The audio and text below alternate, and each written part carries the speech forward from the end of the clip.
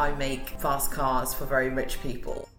We're looking at things that will tell you if you are in danger from threats, missiles and that kind of stuff. I'm going to be joining Airbus Defence and Space as a robotic systems engineer. My role involves designing the electrical systems for large construction sites. I was doing it all and I experienced it all. If you listened to those engineers and thought, I could do that, then you're in the right place. Welcome to I Could Do That, a podcast by Silver Fox and the IET, asking engineers what makes them tick.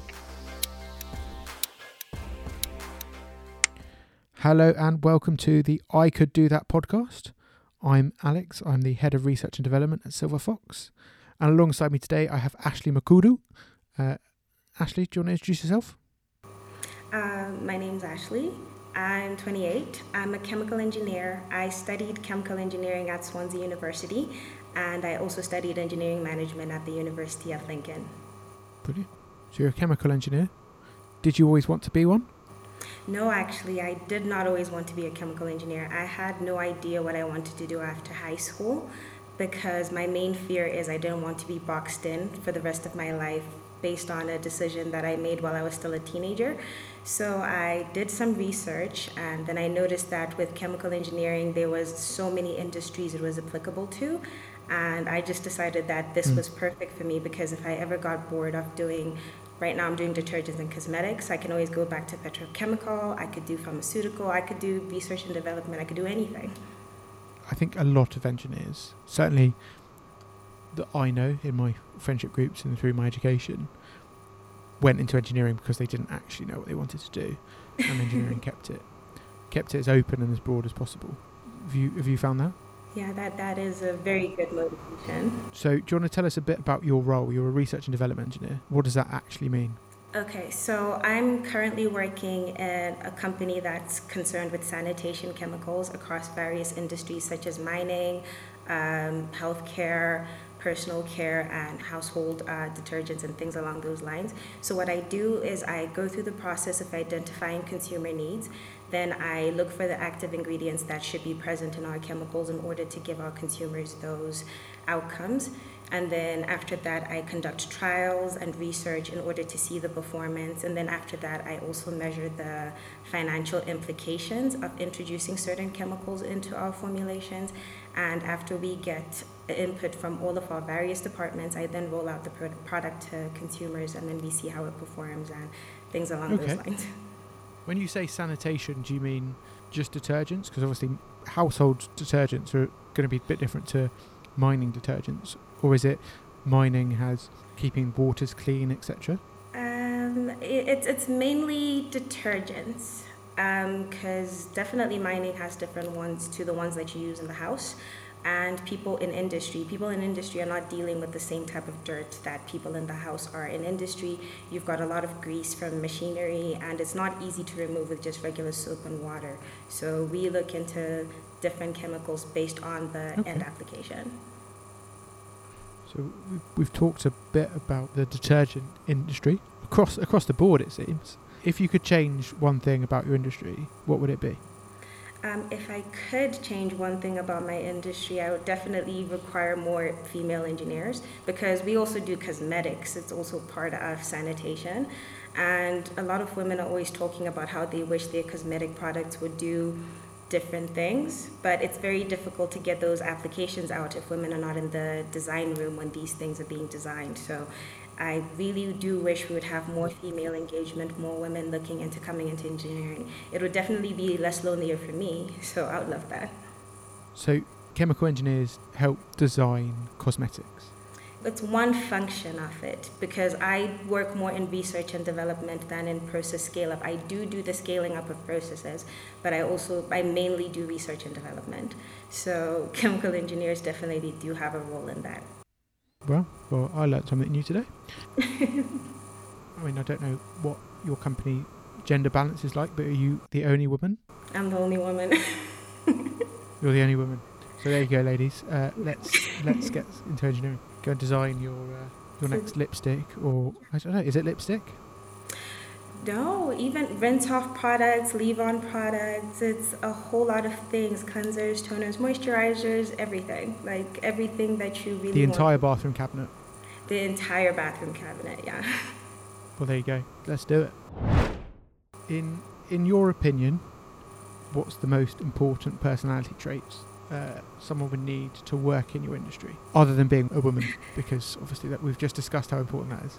I think the most important thing is discernment, because as engineers, we're so ready to get on a project that sometimes we don't take into consideration whether or not it makes sense in terms of the environment or if it makes sense in terms of the current economical situation. So I think it would be great if you could practice discernment, to always keep your ear on the ground, to hear what the news is saying. And if the news is saying something that doesn't support you launching a product at that moment, maybe hold back a little bit and things along those lines. Okay, interesting. So being a bit more business savvy, I suppose. Yes, definitely being business savvy. I mean, some engineers have been, but I suppose lots of engineers end up having a lot of tunnel vision on their goal and what they're trying to achieve, and sort of ignore the outside.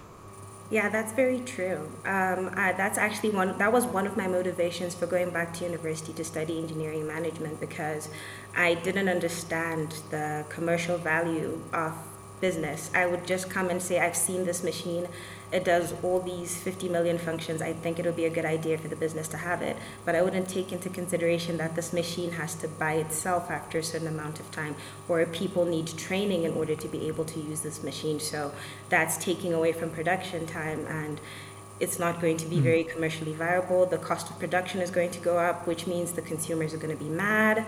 So that's definitely something that a lot of engineers need to practice, need to definitely learn that whatever decisions you're making have an impact on the business, and it has to be a positive impact in order for it to be allowed. Otherwise, all your ideas, even if they're good ideas, are going to be put in the bin. Yeah, I can see that, but I can also see people being educated to not take risks.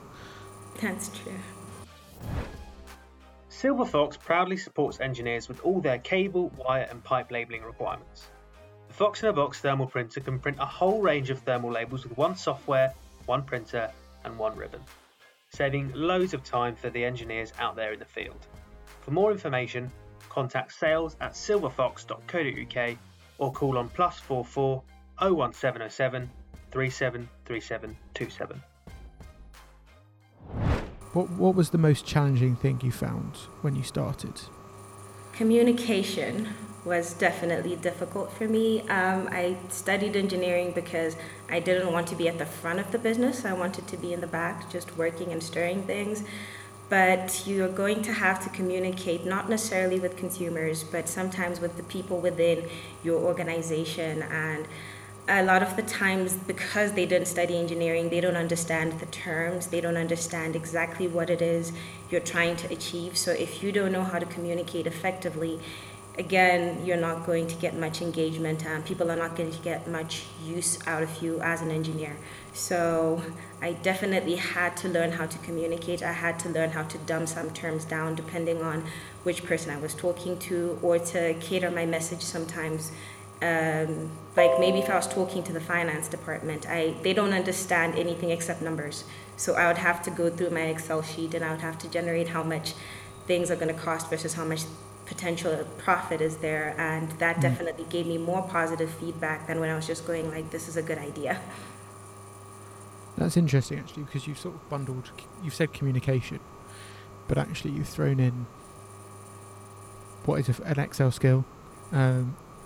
You've mentioned accounting skill. So you've said it. You've bundled it all in with communication, which is fine. But it's interesting just how many things you've sort of subconsciously put together to form communication. I mean, I've always said that engineers need to be very good at translating. That's true. Because they're the some might say they're the glue that hold industrial companies together. So we've talked quite a lot about what you'd want to change and what the biggest challenges were. What's the stuff you like doing?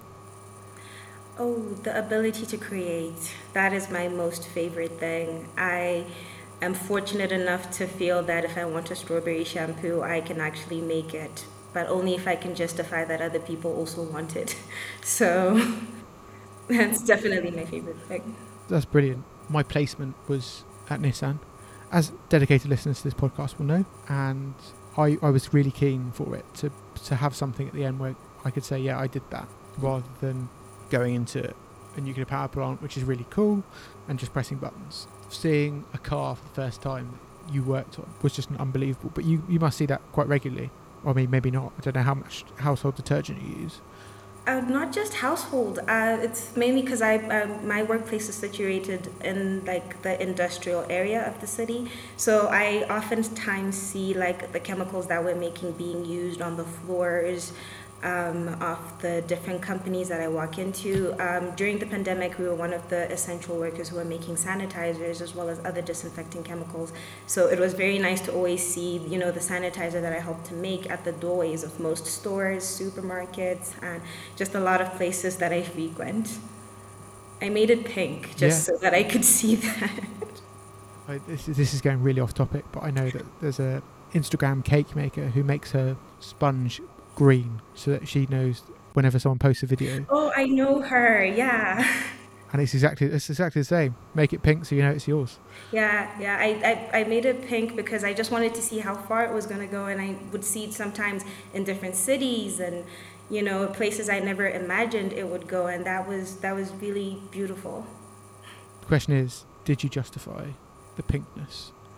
Well, the pink dye was very cheap, so nobody asked me too many questions. Plus, the pink dye did help with counterfeiting, because during the pandemic, there were some unsightly characters who were just making, most sanitizers are clear. They were just making that and selling it to people and claiming that that's sanitizer, but the general population didn't know whether or not it was. So by making it pink, it gave people the illusion that it was some kind of detergent and that it played the function that it was claiming to play. I could have made it blue, but pink was closer to my heart.